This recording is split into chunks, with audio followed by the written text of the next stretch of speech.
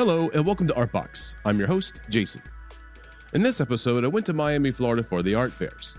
It was fun and challenging, covering a lot of ground, meeting new people, seeing friends, endless walking, and cabbies complaining about the traffic, which by the way made me laugh compared to our traffic. The first fair I went to was Scope. Scope showcases international emerging contemporary art. As I was walking around, I met Tim Colin. Tim does photorealistic works of freight train graffiti. Well, thank you first and foremost for doing this. If you could please introduce yourself and please tell me a little bit about yourself. My name is Tim Conlon. I'm an artist here at Art Basel, showing my graffiti art that's based off of freight trains. How did you get onto that theme with freight trains? I've been painting freight trains for probably around 30 years. Wow. Started in the early 90s in Baltimore, Maryland. I'm originally from Washington, D.C. I live now in Los Angeles. It's a long story, but eventually I ended up doing a show at the Smithsonian National Portrait Gallery. And after that museum show, I had galleries approach me and they wanted me to show some of my art that they could sell in galleries, which I was not doing at the time because I was doing what I like to call uncommissioned work on freight trains. So I decided, okay, I've been painting these trains for a long time. I would like to, maybe still focus on that work since I know the history of trains. I enjoy trains and, that seemed like a draw for what my art should be.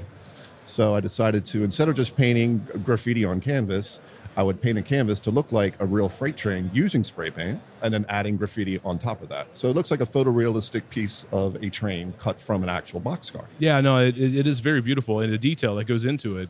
And I wanted to ask about, so you also have freight cars that you make. Do you make the freight cars by hand or do you find those like in some kind of hobby list? Or Well, there's a couple different freight cars that I use. So there's these smaller cars called G scales, which means a garden scale. Okay. So you might see like these smaller HO scales, a lot of people are familiar with. These are about 2 feet long.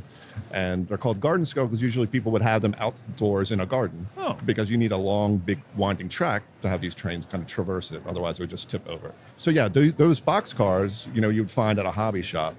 I'd say that kind of collecting and it's kind of died off. So a lot of companies have just shut down. So there's only a few that still make these trains. So I've had to hunt them over the years and find these trains, at model shops. Now I have to go find them either on eBay or like in old little shops up in Canada or something like that. Wow.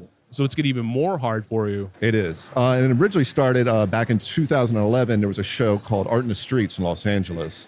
And I was asked to curate a section of the show that kind of showed the history of graffiti that started on freight trains in the early 90s and kind of match up the artists from different cities across the country because the focus of painting on freight trains is to have your art travel from place to place. Yeah. Whereas, a graffiti writer would usually just paint in a city or back in the days just on a subway car. Yeah. Well, we had the idea, why don't we try to make a nationwide, get your art everywhere?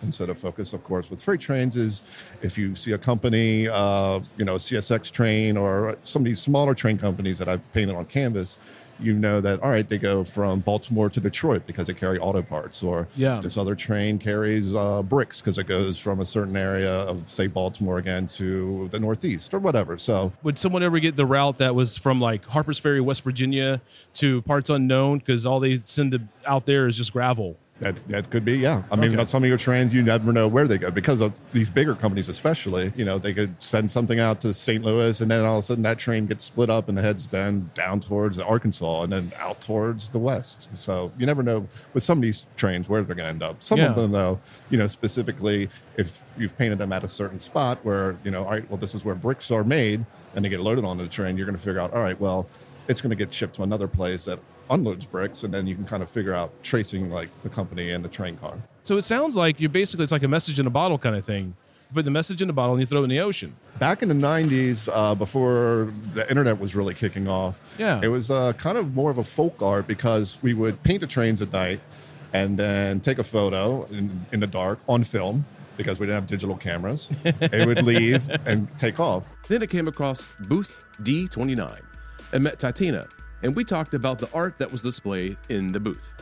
So, shall I start? Yeah, please introduce yourself and tell me a little bit about yourself and then about the artist. Okay, so we are an art and cultural organization from London. We're called Metamorphosis Art Project, and it's my colleague Eva Megor and I, Tatiana Polinkasev. We are doing an exhibition at Scope, Miami Beach, together with the gallery from Miami, Knife Gallery, with Massimo Maltese. We have decided to present only one artist this time because this artist is so particular. He's so unique that we just couldn't mix him with anybody else. This artist does never touch surface of the painting. He never touches the surface of the canvas. He pours. Right, like he doesn't use a brush. He doesn't do anything. No, he never uses brush. He uses different tools to manipulate paint. So what he does, he pours different viscosity of paint onto the canvas. He manipulates that paint into a shape that he wants to be.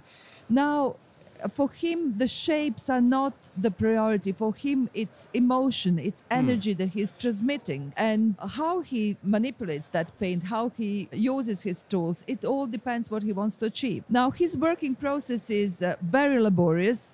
And it's almost an art performance in its own right. He's using poles, fans, different tools to manipulate that paint, but he is holding the canvas, he is shaking the canvas, he is actually manipulating the large paintings themselves and paint on them into position. Now, we are presenting here 4 cycles of paintings. First cycle is Mesozoic. Mesozoic landscapes. You have to think that Mesozoic was time when nature ruled on Earth. Yeah. But there was no man. And he's using quite thin paint. These paintings dry in 6 to 9 months' time. Okay. And he produces this marvelous, beautiful, abstract landscapes. But one of the most important things for him is that he is mixing into his oil paints also UV reactive pigments. So all of these paintings have different aspects. They have second phase. They have different other phase. So if you look at them under the white light, you will see these vibrant, exuberant colors. And textural. And they're very textural. Yeah. Maybe Mesozoic is slightly less textural than other cycles of paintings. Right, yeah. But we will come just in a moment to that. We'll get to that, yeah. I don't want to... Yes. After Mesozoic, think about it. The times when the nature ruled. Yeah. Now, he moved on to a second cycle of paintings, that is Genesis. Genesis, birth of life, right. Big bang of life, the birth of man as we know it today, the birth of intellect, the birth of thinking man. The composition and the texture of painting reflects that. The composition of Genesis paintings is composition of a big bang. You see that there is a nucleus in the middle, and then there are lines and energies bursting out of it. It's done in slightly more viscose paint, so that there is this beautiful, like a crust, like a moonscape forming around the nucleus. Yeah. And the colors, he's pouring various layers of colors, so certain colors come through from underneath to the surface. He has also used UV reactive pigments, so this painting transforms under the blue light as well. The artist actually poses a question: what is reality? Is it what you see, what is in front of you now under the white light? Right, at a normal light. Under the normal light. Or is it what you know is there? Because we know he's using UV pigments and we know that these paintings transform, but we are not seeing it. Yeah. So it's just a food for thought. Well, I love the food for thoughts. Yes, I really do. Yes, it offers opportunity to everybody actually to find themselves, to open up a dialogue with the work of art. After checking into my hotel, I went to Aqua Art Miami opening. I waited in line for a bit and met collectors, and we had a great conversation about passion and art. Once inside, I started to notice the different rooms had environmental themes and themes on gun violence. The next day, I was off to Poltz Art Fair, where I met Julie, who does acoustic painting of seascapes. If you could please introduce yourself to me and tell me what themes and mediums you like to work with. I'm an acoustic painter. I work with, the majority of my paintings are water-based paintings, but I have some new work that's different, but the majority of it is they look like overhead. They look like drone shots of beaches, mostly, or white water.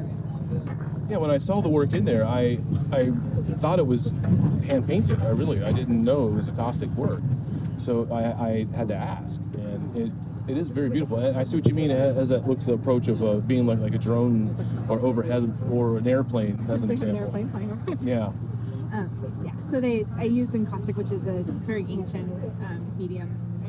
Fine builder describes it. Use that, and it's beeswax, damar resin. You change the ratio depending on what you're doing with it. I use a 1:8 ratio, and then you mix it with either pre-made colors that you buy with pigment mixed in, or you can mix it with oil paint. And I do a lot of layers. I have underpainting, which sometimes you can see through, sometimes you can't, depending on what I do. And lots and lots of layers, which gives it, there's physical depth within the wax, and that helps it. And then I use it with torch, and I paint with hot beeswax, so it has to be about 200 degrees, a little more than that. And you can't overheat it, because it's very toxic if you overheat it. Wait, beeswax can get toxic if it's Well, overheated? we vaporize it. Oh, the vaporization. Oh, right. Well, it is a carcinogen, I guess, at that point. Well, if you inhaled it, it would solidify and go here. So I paint with a hot wax, and then I use a blowtorch, and I make many, many layers, and I heat the wax, and I move the pigments to actually, when it's hot, it looks like actual ocean waves. And so when you're doing it, it kind of captures the actual real motion of water, because it It behaves like that, yeah. yeah. So, and then I have other body that's more abstract. It's metal pigments or metal powders that Yeah. I put on top of the wax. I use gold. Like bronzing powder as an example. I use bronzing powders. Yeah, exactly. And Speaking of carcinogens, that's really bad use for a you. mask for that for sure. Yeah. And it gets on everything. It's very, very messy. It does, yeah. My dog. So what other themes besides the beach and abstract stuff do you like to explore in your work? So the water work is based on this word saudade, which is a Portuguese word. The whole body of work is kind of about memory and about. We traveled a lot. I lived in Southeast Asia. I've been to lots of beaches and seen some amazing things. And my husband's a surfer, and so we like to see the world. And a lot of these places we'll never go there again, or they don't exist anymore, or they are not the same places they were once because of change. Yeah, because Bigger. of global change or some kind of like, Or they governmental were thing. like little rural villages, and now it's like a big resort. And Yeah. so for me, that's why the saudade word is so important. It's this Portuguese word that came from the sailors would go off and they'd have saudade for their home or for their loved ones, or this idea. So that's just the theme of the body of work. So The light bulb went off now. so Well, thank you for explaining that to me. I that's why I appreciate that. grabbed that card. Yeah. I wanted to make sure you had it. So what kind of influences do you like to draw from, and why would you want to draw from them? I like to go places and see things, and I like to walk my dogs at the beach and take pictures of it. I don't paint from photographs. I paint more from my memory. Well, thank you very much for doing this. Then I was able to meet up with Christina. She's the art fair director for Pulse. So I would like to ask you, what is this year's theme for Pulse Art Fair, and why? So the theme is Palm in the Palms. There are 26 art fairs going on this week. Yes, there is. When we started 15 years ago, we were one of 2 satellite fairs that took place next to Basel. And it has exponentially grown, which is exciting. This is a good thing. I love art fairs. It's where I want to be. So, there's never too much of a good thing. But there takes that. Yes, it does. And people start making checklists. I've been here, I've been here, I've been here. No, I'm not a checklist. Pulse is more than an art fair, we're an experience. Thank you for saying that. Yeah. No, seriously, thank you. Yeah, so I need to provide that for you. So that is why I have given you a digestible amount of galleries. You're not going to get exhausted by the artwork. If you need to take a break before you start looking, in the middle or after, I've got alcohol, I've got food, I've got places to sit, relax, enjoy, revive, get the energy back so that you can take in the artwork, right? Because we have to remember we're here for the art. Yes, we are. That's why I'm here too. We're here to discover new artists. We're here to appreciate artists that we know. We're here to really connect with something we all deeply love. It's an emotional thing that we do. Oh yeah. So I agree. I need to put you in that mindset. So yeah, that is what Calm in the Palms is. So I also wanted to ask about the, because I know about Pulse, but I didn't Yeah. know like a lot of the other things that you have done for Pulse. And one of the questions I asked is what is Pulse Project, Pulse Prize, and the Pulse Prospecto, and the ideas behind that? Yeah, so we have great features every single year. So let's first go over Pulse Prize. Pulse Prize is for galleries that are showing only one artist. They're presenting solo booths. And what we decided to do, because you're really putting all your eggs in one basket there, which is very, very risky. Very risky, yeah. So we wanted to honor that by having a prize that goes with this. So this is a prize, it's a cash grant, $2,500, that we, the fair, provide directly to the artist. So again, what we're trying to do is to help the next generation of emerging artists be seen. Each year, the prize is awarded to the artist by an outside jury. So it's not us judging it. This year, we're very honored that the ICA Miami was our jury. So with that, this year, we had 12 solo presentations, and the ICA decided this morning to give it to 182 Art Space. So I would absolutely go to booth 318. Which I have, yeah. Great. And I love that experience because I get to pick out a video, I watch it, but the kicker for me was that it had the little rewind car for the VCR tape. Yeah. That's what got me. Yeah. And he's like, yeah, could you rewind it after you're done? And I was like, perfect, yes, I will rewind. Such like a really, rewind behind. It's such It's, like yeah, a I mean, nice I grew up with childhood memory. Blockbuster, Yeah. so I can completely relate to that. Seeing Yeah. that little sticker on the video. So. Exactly. So then our next feature is Yeah. Pulse Play. And this is our dedication to video art. So video art is underserved, as we know. Very underserved, and I want to just say thank you for doing this. Oh, well, it's every year that Yeah, I we know, but- commit to it. Yes, thank you. I appreciate it. This year we have Gregory Purple, who is represented by Black and White Gallery and Project Space out of Brooklyn, New York. Gregory has created 2 videos, one that's 18 hours long and one that's 40 hours long. And it is his really commitment, dedication, connection, and journey with Art in America magazines. He came to the United States from Ukraine 45 years ago. He has collected he has subscribed, to Art in America and Art News since he's come here. And he decided to really talk about where the future of art criticism, art journalism is. It used to be all in print, and Art in America was the be-all, end-all. It You was, could yeah. find everything there. But now, because of the internet, because of social media, because Me, of, yeah. exactly, there's a different way where we get our information. So he decided to flip through each page one last time. Took him 18 hours. And then he decided to burn them. Art fair fatigue is a thing. It is real. You got to pace yourself. The art fairs know this and have different ways of working with it. Pulse had aromatic smells. Untitled Art Fair had a space for one to meditate and relax. Untitled was nice. Lots of great work. I got to meet Catherine from Catherine Clark Gallery, and we talked about Stephanie Sogoko's work that was there in the booth. The next day, I was off to Wynwood. My first stop was CADAF. This fair is new and is leading a way into the future of new technologies and new digital art. I had a chance to sit down with Fanny and Andrea from CADAF. So if you could introduce yourself and how you got involved with CADAF. So my name is Andrea Steuer and I'm the director of CADAF. I got involved since the very beginning with Elena Savilev, that is the founder and owner of CADAF, and she also has a group company called New Art Academy that does conferences on art and tech. And then Fanny and me came along. Fanny Lakubai, I should say her full name. Well, that's fine. That's fine. I introduced myself. With Fanny, we got involved with Elena, and then as time went by that we were doing all these conferences on art and tech, we noticed that there was a hole in the market and that there were the most brilliant, amazing artists out there that didn't have a space where to exhibit their artworks, and it's all the new media art. And so we met so many at all the conferences, and we decided, why not throw a digital art fair? And it sounded like just like an idea at a point, but we got excited about it and started working on it immediately.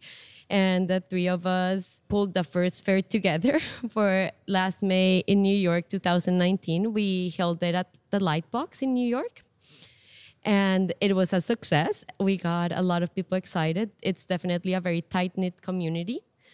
People are excited to have a place where they feel they belong. They're excited to feel that they have somewhere to show their works with the right environment, that we have a darker room and they have access to screens. We try to make it all for the artworks to give it the best conditions.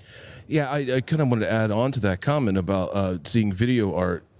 You know, in fairs in general, it's not necessarily very nice to them, because there are some venues that are just have to be bright, and then they have video, and it's just really hard for them to quote unquote punch through all of that stuff. So it is nice and kind of, I would say, almost cozy to see stuff. So yeah, I think if I can chip in here, like this, there's definitely at first like the idea behind CADAF, and I always remember when Andrea said, "Funny, I have the best news.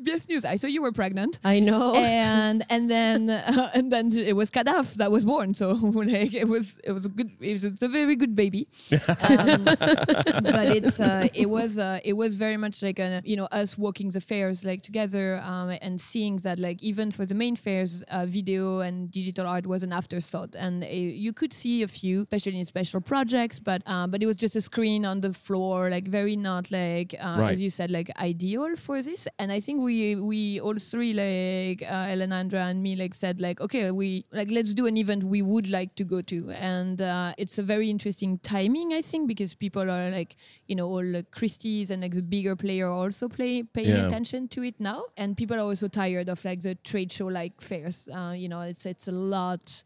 I think there was this term like fair fatigue. Yeah, fair art fair fatigue is real. It's art fair fatigue. Yeah, well, excuse me, art fair fatigue. Yeah, okay, fatigue. It's a real word. Okay, I mean it's a made up word. Oh, you made up the word. I like that. It's not like you see it in articles like all the time. Yeah, like no, you do. Because the other places I've been to, they have actually, have created, try to help solve that problem. Untitled basically has a meditation that you can do, and so you give them your email address, and then they send you an email through your phone, and you go to a link. Then they give you a pair of headphones to put on, and you can meditate for 20 minutes. Oh wow! I mean, here we have a VR meditation. Yeah, I know. So yeah. I mean, you up the game by at least 3 right there. And then Pulse has basically aromatic sprays in the whole place and a wellness area, so all to help combat that fatigue. So I mean, this is great. I think this is. I mean, it's great to see more curated fairs like Prism, which is a African art fair. Like, it's people who want these thematic things happening, and some things that like on the wellness, yes, but also like started last year, like this more like eco-friendly.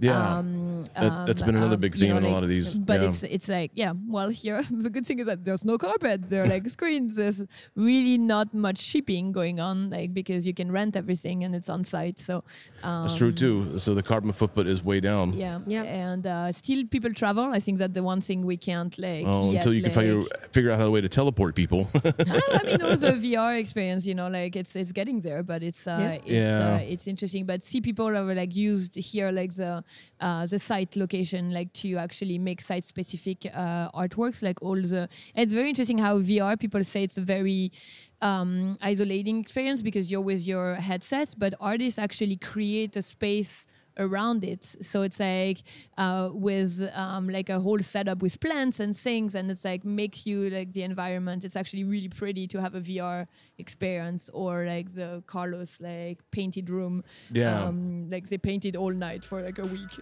As I was leaving, I got the interview with Carlos. His work is audio visual 3D. It is a cosmic experience to be on the lookout for. Can you just give me a quick introduction to who you are and what kind of work you like to do? I'm Carlos Luna James, aka Mago Galáctico, which means Galactic Wizard in English. I'm from Mexico, currently living in LA, and I do digital and mixed media installations. Right before we started recording, I couldn't help but want to talk to you about your work. I love that because we were talking a moment ago that you're also carpenter, videographer, and sound person. Because like you can hear the sound in the background, and I love that. And I love how all of it is surrounding you, the sound, and each piece has its own sound. How did you come up with these themes and ideas, the concepts behind these pieces? Well, everything, it's about my dreams. And since kid, I've been an artist, and I have this world that I created since I was a kid. It's just like this character, nomadic shaman, that travels to universes to meet another humankind. Or so through that, he's meet other beasts and like cosmic beast. So he's traveling everywhere and to learn powers and share information. So that's kind of like the story behind of the. Wow, no, that's a pretty cool story actually. And the one thing I wanted to add too is that you use ChromaDepth 3D glasses. And like I told you before, I love them. I love 3D ChromaDepth 3D over any other 3D, to be honest with you. But so. How long have you been working on this series now? For about 5 years. Oh, okay. I come from traditional background, like painting, but I do design and animation. So I got to the point where I wanted to merge those two worlds, and I started like experimenting like 5 years ago and like making this new media to express my visions. Yeah. So that's how I kind of start like morphing into making these two worlds together. Wow. Well, I want to say thank you again because you also have an animated projection in the back. And like I said, I was here last night. I looked at that first, and then I kind of looked at a few of these briefly, but then I had to leave because they were kicking everyone out. But yeah, I do projection mapping too as well. I do sculpture, video. I like to merge the two worlds, like use the physical element with the virtual. Yeah, digital stuff. Yeah, it's a very nice melding of what you're doing. So, well, thank you for doing the interview. My pleasure. My pleasure. Then I made my way to Wynwood Walls. Along the way, I was enjoying the street art. The walls were great and lots of people were there, and the walls had some good hard-hitting themes. Then I was off to Art Miami. It's about 2 miles from the walls, and I got to see more street art along the way. Once I got to Art Miami, I enjoyed seeing the Blue Trip artists and meeting new people. The last fair I went to was Art Basel Miami. I saw Tasha Gates' video Dance Magnolia and Isaac Julian's Linda Bodavardi's video as well. And yes, I did see The Comedian, the banana duct tape to the wall, and had my picture taken with it as well. And so with that, it was an adventure and a challenge to cover and look at all these art fairs. If you want to hear full interviews from the fairs, go to artboxdnv.com to hear them. And don't forget to check out our Instagram at artboxdnv. Until next time, thank you for listening.